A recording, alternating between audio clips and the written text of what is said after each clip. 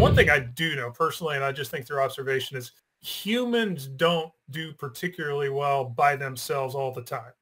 And community is of high value.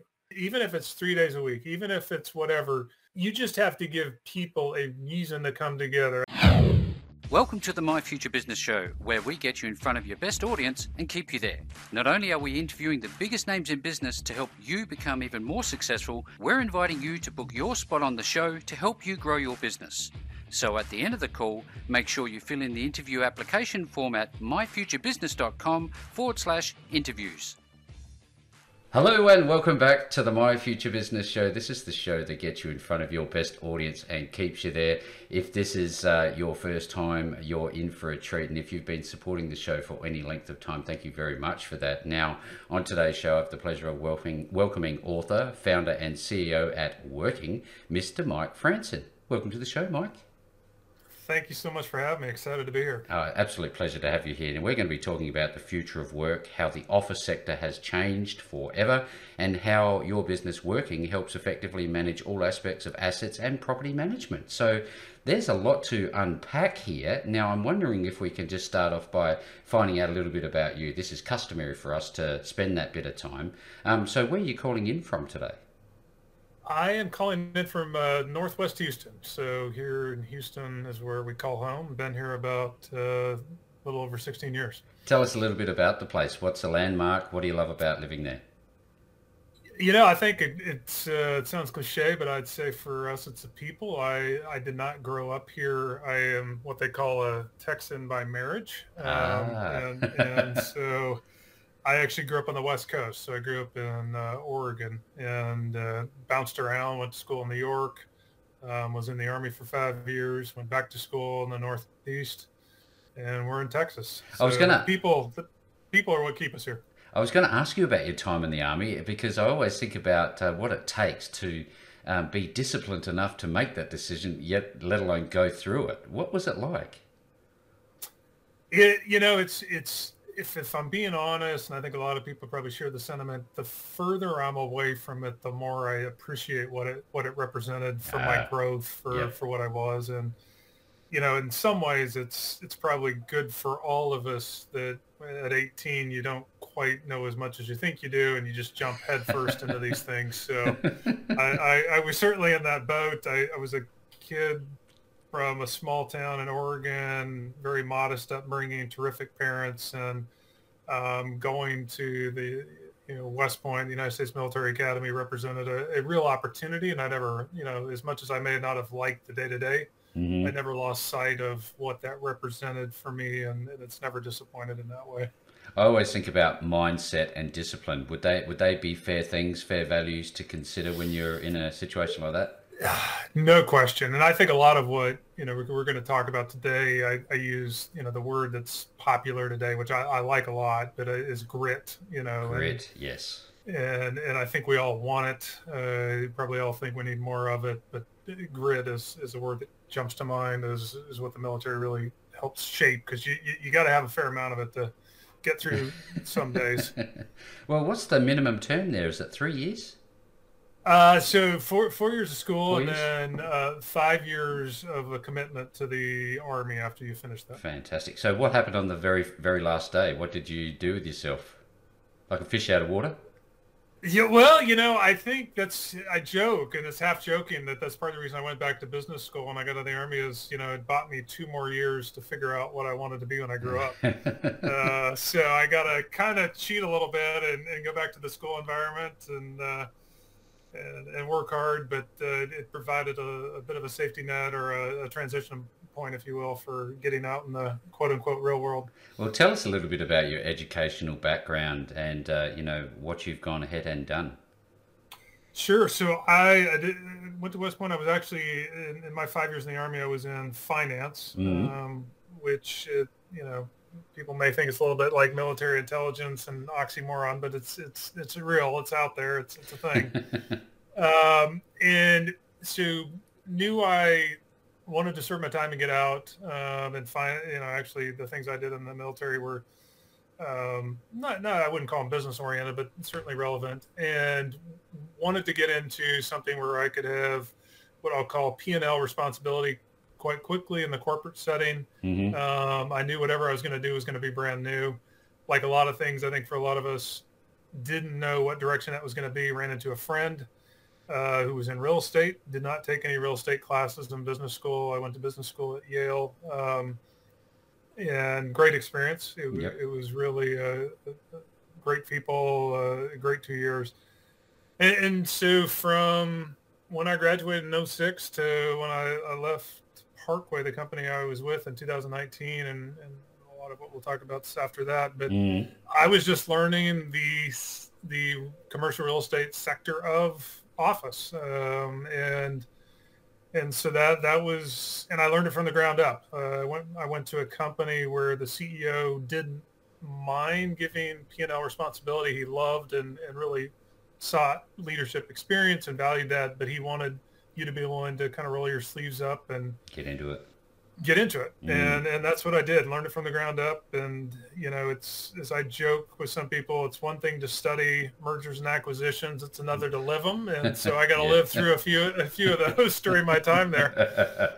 I wonder throughout all of this, I often talk about exposure to risk, both personally and professionally, and, taking chances and being willing to fail. What have you learned from failure, do you think? I would say there's two parts to that, Rick. I think there's this, the risk and the failure I learned in a corporate setting, which I would say is a different brand of it. I don't think, at least for me, it was so personal. I'd like to think I treated everybody else's money like it was my own, but at the end of the day, it really wasn't. And then there's a whole nother element of that, which is when I left in 2019 with no safety nets personally and said, I'm going to go study the future of work. And it led to working that's, I think during this era, I have learned a whole nother level of appreciation for entrepreneurs and just what it takes. And I've heard no more than the last 3 years than I think I heard my whole life. And there's a lot on the line. There's a lot at stake, and so I don't know if that's a good answer, but no, absolutely. Those are the two buckets because I really thought I was being calculated and I was taking on risk when I was with Parkway, and we were. Yep. But it was kind of a group of us, and I was not personally on the hook for it, and I took it very seriously, and I lost a lot of sleep over it. But it is what it is. It is very different than when you're on your own and there is no safety net. Well, look, there's a lot of people on this call today. They're either startup entrepreneurs or struggling small to medium-sized business owners who are looking to people like you who have essentially walked the path before them. Now, part of that is to understand, is it important to, look after yourself and maybe what a daily routine might look like for you? Would you be willing to share that? Yeah, no, absolutely. I think it's ebbed and it's flowed, and part of this story and my story, one, it's a work in progress, which probably everybody says, but it truly is. And part of what happened in this season for me was doing a personal reset, and I think that discipline that was such a saving grace for me for so long actually probably started to work against me a little bit because. Yep. To achieve and to do all the things LinkedIn said I needed to do to keep my career going in the direction it needed to go, I had woken up one day around 2018 or 19. I had two daughters who were getting close to middle school. And that routine that you alluded to had me getting up at 3:15 in the morning. Wow. So I could be working out and work by 5 so I could make it home by dinner. But as you can already sense, the version of me that my family got at 6 was not a very good version. I can imagine. And so it's funny, Rick, routine now, it's at 6. And in some ways, the Army part of me thinks it's just a complete violation of everything I know to get up at 6. But it, now involves getting the girls, helping them get to school and the car rides and the conversation. That's part of the reason I wrote the book and this moment, the legacy business, is I just needed it for myself as a bit of a rallying cry, because I think, and I'm a work in progress. Like I said, we could talk in a year and talk about, well, working was a good idea, but it never actually succeeded. But I've had to come to terms with, I would rather have attempted and have failed than have been where I was in the corporate setting, dying a little bit every day, making good money. Yeah, that's really sage advice. Thank you very much for opening up, because one thing I know that from a business perspective, fundamentally things don't change too much, but what does change is people's journey, the leaders behind those businesses, and that's why I think the My Future Business Show is so different, because we take a bit of time to look at that. Now, somewhere along the line, I got this impression that I needed to ask you this question: what makes life worthwhile for you, do you think, now? Given what you know and your family and your daughters, and at the end of the day, what would it be? I think it's establishing, everybody's got to do it for themselves, but establishing a set of priorities that become non-negotiables. Yeah. And so for me, it's always going to be faith and a belief in God at the top, and then it's going to be family and really close friends, and then somewhere beyond that comes work, which initially, especially with a type A personality, you think, oh, I can't do it all and do it all as well as I want to. But the truth is, for me, when I got those out of order, I ended up not being very good at work anyway, even if I put it ahead of everything else, and so that continues to be. Even as recent as yesterday, I ran into somebody I hadn't seen in quite a while and done a lot of deals with them, and we were having this exchange, and the notion that work never loves you back, right? I mean, it's yeah. And so I think for me, because I will always, and I'm not walking away from some of the really true core values that I've always placed in high regard. I mean, even in the book, I have a chapter called Hard Work, and I have a chapter called Excellence, because this is not an excuse to not do well in work. It's, for me, it's become, and that schedule that you alluded to is, I need to get more out of every minute. I can't stretch this task out for 20 if I could do it in 10, because I have something to do with those other 10 minutes now. Yeah, absolutely. I wonder, it seems to me that you've had to learn to detune and decompress occasionally. What do you do with either on your own or with your family to relax? What do you like doing? Look, we love anything outdoors. We just returned from a trip to Colorado, which is, for me, in the summer. I'm less of a winter Colorado person. I'm more of a summer Colorado. So I've always been active. I find exercise and especially as our daughters have gotten older, I've noticed as we've gone to Colorado, it's been easier and easier to do bike rides because we can all keep up with each other. Now I'm worried I'm going to get behind. Look out, here they come. That's right. But in those, I think in those moments, what I used to probably assume is I compartmentalize and I'd say, well, we could talk, and then we'll get done with that, and then we could go do a bike ride or run. But the truth is, those two can happen simultaneously. With in our case, family is some of the most meaningful conversations happen on a bike ride. They happen on a walk. They happen on an activity. And so, really, in the last couple of years, tried to embrace that and focus on making moments count and not rushing through one to get to another, and being in the moment itself. That's fantastic feedback. Thanks again for sharing. Life is not a dress rehearsal, is it? Now, I wonder, as a leader, not only in business, but as a father, what do you think your girls are learning from you? What do they see? Ooh, boy, I should have known better, because I got done with the West Point experience and, told people I in some ways you learn more about leadership from how not to do it than you do from how to do it in some ways. So to assume that's not happening at the house, is probably not being honest with myself. But I hope there's a mixed bag of the actual verbal, the communication, and then obviously the modeling it. And then, honestly, Rick, it's what I've learned over time is just owning the fact that it's not always going to be perfect, and being willing to, just like I would at work.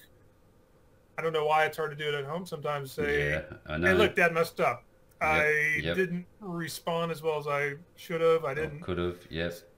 And here, I know we talked to you about it, so it's only fair that you and I, I'd come clean with you, and together we're going to get better in Yeah. this way. And so that's been for me a positive. It doesn't seem like I'd rather do it all right, but the truth is none of us do. None of us do. And how am No. I going to deal with that? You know what? I see a man who lives his truth. Would you agree with that? Do you think you're comfortable in your truth? I sure hope so. The word that means a lot to me when I see people, and I certainly want to be somebody that somebody can say about me, is authentic, right? Authentic. And that Yep. was the thing about my biggest fear and kind of laying it out there in the book like I wrote is to have somebody read it and go, wow, I'm shocked, Mike. That's nothing like you I know at all. A disconnect. Yeah. A disconnect. And so that's been really important. It's not perfect, but it's authentic, because I think in today's world, or I think I know, we're all dying for authentic. We know all the other things that are out there, and most of them not terribly There's positive. But lots of rubbish around. the authentic people, boy, those are valuable ones. They Mm. are for me, and I Hmm. certainly want to be that for others. I'm absolutely loving this call now. I'd love to switch gears if you might. Back in 2014, you were part of putting in the first WeWork in Texas. And I'd love to talk about that experience and, as a result, what happened after that. It the two-word answer is game changer, and I'll expand from there. Yep. Is it was birthed. We had bought a company out of LA, Thomas Properties, that included 5 assets, 5 high-rises in downtown Austin, which for me was a dream. I mean, my wife and I had met in Austin. I loved Austin, and candidly, Rick, it was not what we think of it today. Today, it's just amazing. I mean, it's Yep. seemingly resilient to any sort of headwind. It's just still on fire. But in 14 and 13, there was really a question mark around Austin, whether it was going to be the early 2000 bust version of tech that would Yep. show up Yep. there, or was this something for real? And we now know it certainly seems to be something much more real. And all the buildings I'd inherited, we bought them out of some distress. Hmm. And there were law firms and lobbyists leaving behind wood paneling, leaving downtown Austin to go to the burbs. And I was just the guy that had to asset manage and run the portfolio and make it perform. And I'm looking around, and I got to know Capital Factory, which is one of the more well-known U.S.-based incubators out there for new companies. And it was very curious to me, Rick. You would study the life cycle of a company. You and I decide we want to start a company. We would go to a place like Capital Factory, find venture capital, get funded. And then my observation was people quickly figured out I need to get out of this environment. It was great to get started, but I need my own place. And there wasn't a place for them to go. So I started Wow. asking friends, and I said, hey, and they would joke with me. They said, well, Mike, we're not ready for one of your big boy leases. And by that they meant what you and I probably talk a little bit more about, which is the problematic nature of commercial office as it still is today, which is we only know how to do about 1 or 2 things. And it's mostly long-term big leases. That's how Yep. these things get financed. And Hmm.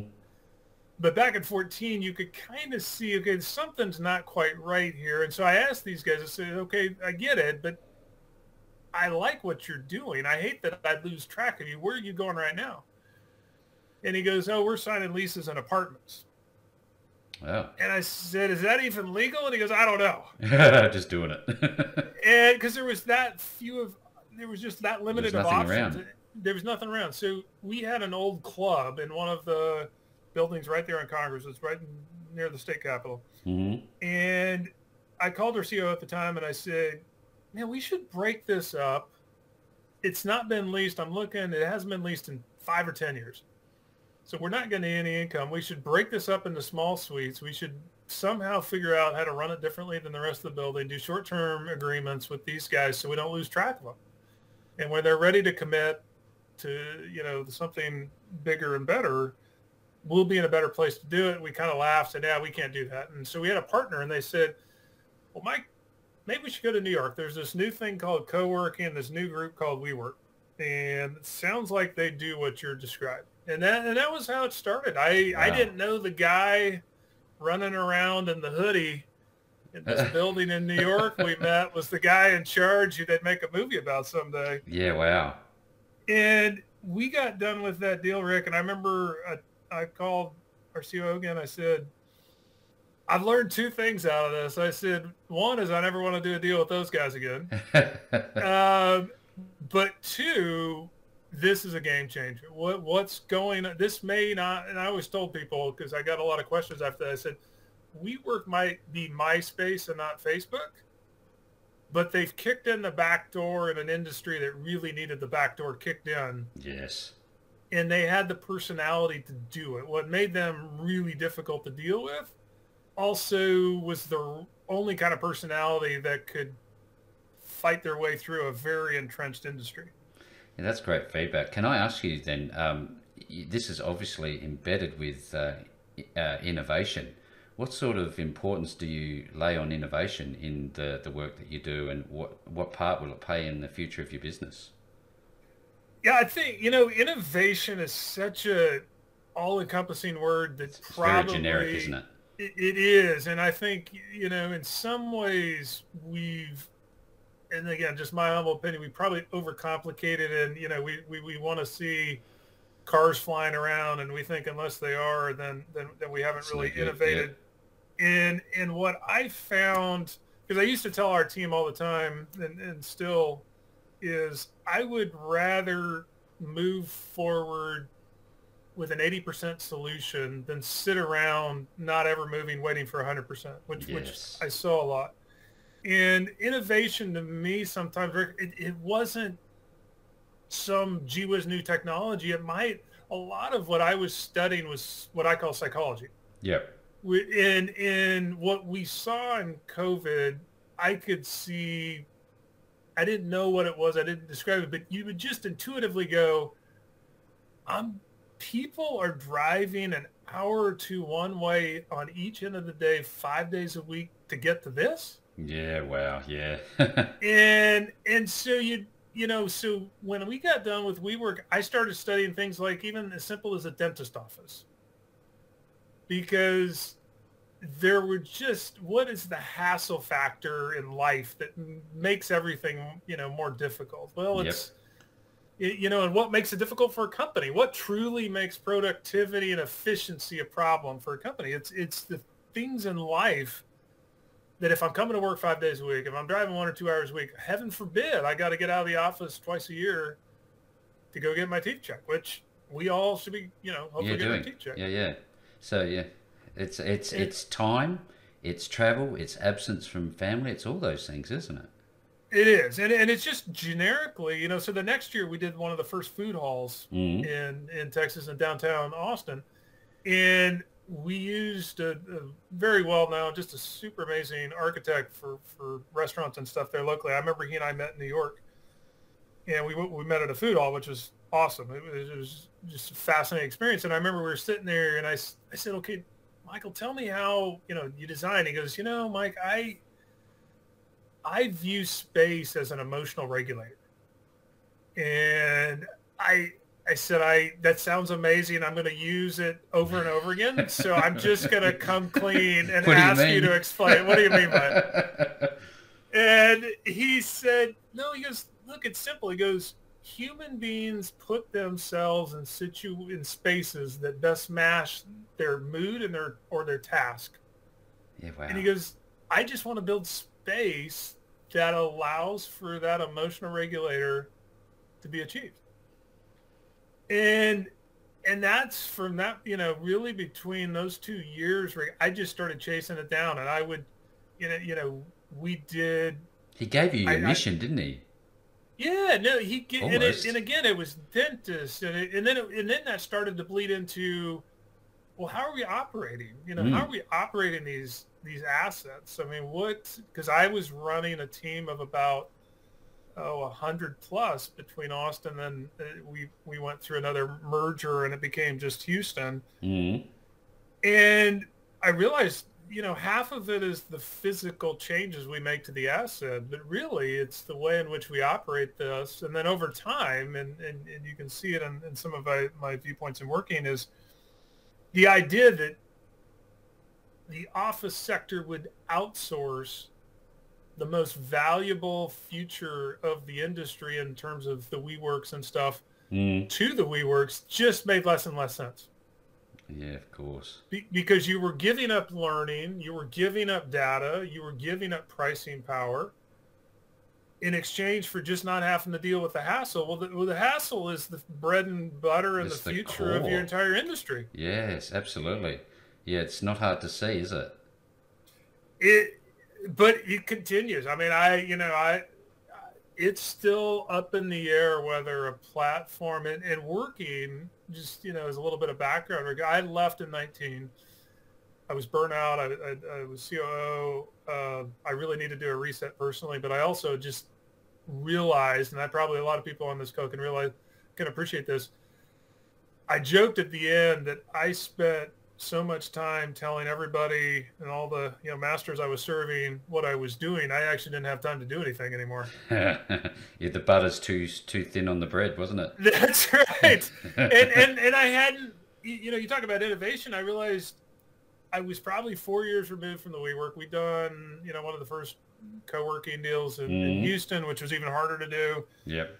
And just getting all of those things through the apparatus and the approval levels, and we were going through ownership changes, and it was just unbelievable. Painful. It was so challenging, and so I wanted to be able to step back. I wanted to be able to think again. I wanted to be able to talk and learn and go chase down the people that I had the most respect for, and that's what I did the fall of 19. Yep. And I still remember, it was funny, I was sitting in a coffee shop with Lisa Picard, who is one of the more forward-leaning, and that's being understating it, leaning people in the future of work space. And so I remember she and I were just kind of trading notes, and this was December of 19, and I said, so what are you thinking about for next year? She goes, Mike, I think 2020, I'm really going to spend a lot of time thinking about work from home. And I remember going, man, I've heard it, but nobody's talking about this. I love it. What do you, and she goes, no, I just don't get it. She goes, we think the competition is the building like ours down the street. She goes, the competition is the computer in somebody's house when somebody figures out most of the work and get done there. Yes. Now I was going to ask you about that in terms of the asset component to working. I can see a future where you're providing that infrastructure as well inside of your offerings. Is that something that you're likely to do given the nature of COVID and how things are changing in terms of people's behavior and work practices and thoughts around this topic? Yeah, I think that's right. I think that the guy I ran into yesterday, he was asking me what I was doing. And I said, I'm really helping owners and operators figure out what works looks like going forward. He kind of laughed and he said, well, nobody knows that. And I go, no. I said, no, it's true. I said, I certainly don't claim to. I said, the good news for me is the owners and operators seem to know even less than I do. So, there's something here for me to do. And he represents a lot of big enterprise users. He and I were on the other side of the table from a lot of deals. And I said, and your clients have no idea what's going on either. So, we're all blind together. and so I think there's this notion, and you see it a lot when I look online, of all or nothing. Like, we're all going to work from home and never go back to the office, or we're all going to, owners or employers are going to have their way, and we're going to just demand everybody come back. And that doesn't, the world's never that clean. And to me, and again, it's part of the reason there's hopefully a connection even between the book and things I wrote, is the one thing I do know personally, and I just think through observation, is humans don't do particularly well by themselves all the time.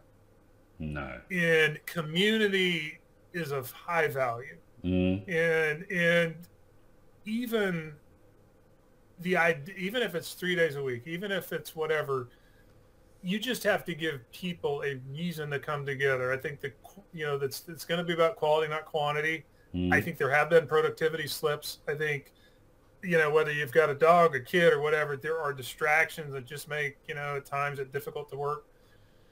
But having just got back from Colorado, and you could just feel and sense people are craving something different than they had before COVID, and certainly something different than they've had between that and now.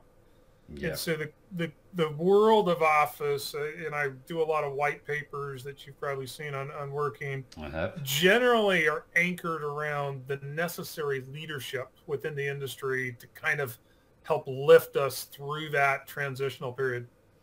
Yeah, there's a lot to unpack on that very topic alone, and it's certainly something I'm seeing locally where very close friends are having those conversations. So I appreciate your input on that. Now, if we can shift gears once again and talk about your wonderful book, The Legacy Business. Now, where did this come from? Why did you choose the name? And did you enjoy writing it? No, there's some good questions. And if I miss any, No, we can just cover come back them to again. it. So it was birthed out of an experience I had. I was very, not everybody is, but I was very fortunate to have grandparents and parents that just invested a lot into me. And, I think like most of us, you probably, if you've been in that environment, underappreciate it until you get older. I mean, that's just the reality of it. And you Yeah, definitely absolutely. really, once you have children, most of us go running back to our parents and go, "I'm so sorry, I had no idea." You're a superhero. That's right. That's How did right. you do it? You're so smart again. This all works. They're sitting there like the Buddha in the corner going, "Oh, I know." They're enjoying every second of it. And so that moment for me was in 2004. I was on my way out of the Army, on my way to business school. My grandfather, I was at his memorial service, so he passed away, and the room was packed. He was part of the greatest generation, just an amazing person. But he was my grandpa. Everybody thinks it was just me. It was me and my brother and my cousins. And the pastor in that setting asked that anybody that had been personally impacted by Paul, which is my grandfather's name, to stand up. In the room, there was just people all around the room, and I thought, wow, it was so much more than just me. He just made all of us in this room feel like we were the only ones. And even though, he was not a billionaire or, any sort of huge bank account per se, I just remember sitting there on my way to business school going, this is the business I should want to be in. This is a legacy business that he has started. He has passed it on to my mother. She's passed it on to me with my dad. And it's incumbent upon me to not lose sight of this. And so had that in the back of my mind, ran off to business school, got busy, was doing things as well as I knew and really trying to prioritize and do all those things.